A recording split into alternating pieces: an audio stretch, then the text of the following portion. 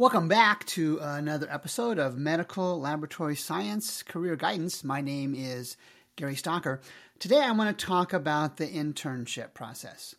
And as a medical laboratory scientist, whether it's a two-year associate's degree or a 4-year bachelor's degree, there's always an internship involved.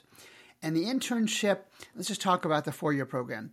For the Bachelor of Science in Medical Laboratory Science, there's about 90 college credits, and as you might imagine, it's heavy on the science curriculum. I talked about that in a previous episode. But that basic science is then used to learn the specific skills in an actual hospital or reference laboratory. For example, you may have learned basic microbiology in the classroom, but you actually have an internship rotation, 6 weeks, 8 weeks, whatever it is, in an actual microbiology laboratory in a hospital. And you'll learn how to identify pathogens, what antibiotics they're sensitive to. You'll learn to look at virology testing, really across the spectrum. In chemistry, in hematology, you'll learn how to recognize normal white blood cells and normal red blood cells versus abnormal ones.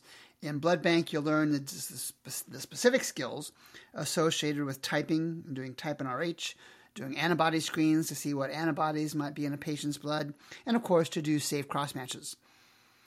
So the internship itself then is associated with the college. So for example, let's say you went to Marquette University, which has a strong medical laboratory science program up in Milwaukee. You would do your didactic classes at Marquette, and they have relationships with hospitals in the region, and you would spend some period of weeks in each of the major disciplines and maybe some more. So I'll say, for example, 4 weeks in chemistry at one hospital, maybe at the same hospital 4 weeks in hematology.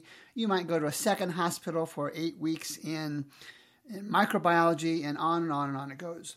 What that internship provides you with is the opportunity to have the specific skills you need so that when you've completed the course requirements, when you have completed the internship requirements, you'll be ready to start that first job with a basic set of medical laboratory scientist skills.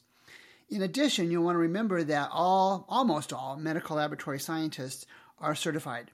They take a board certification test, to make sure they know all the skills associated with being a medical laboratory scientist. That internship that you would take, again, whether it's a 2-year or a 4-year program, helps reinforce the science material that you learned in college. So there's great value in the internship. I still recall the 12-month internship that I have, although many are shorter than that now.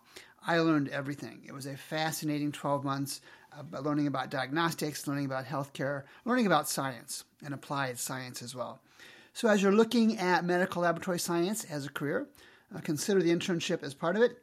If you have more questions or like more information, there'll be a link in the description down below to get some more information. This is Gary Stocker, speaking on a podcast for Medical Laboratory Science Career Guidance.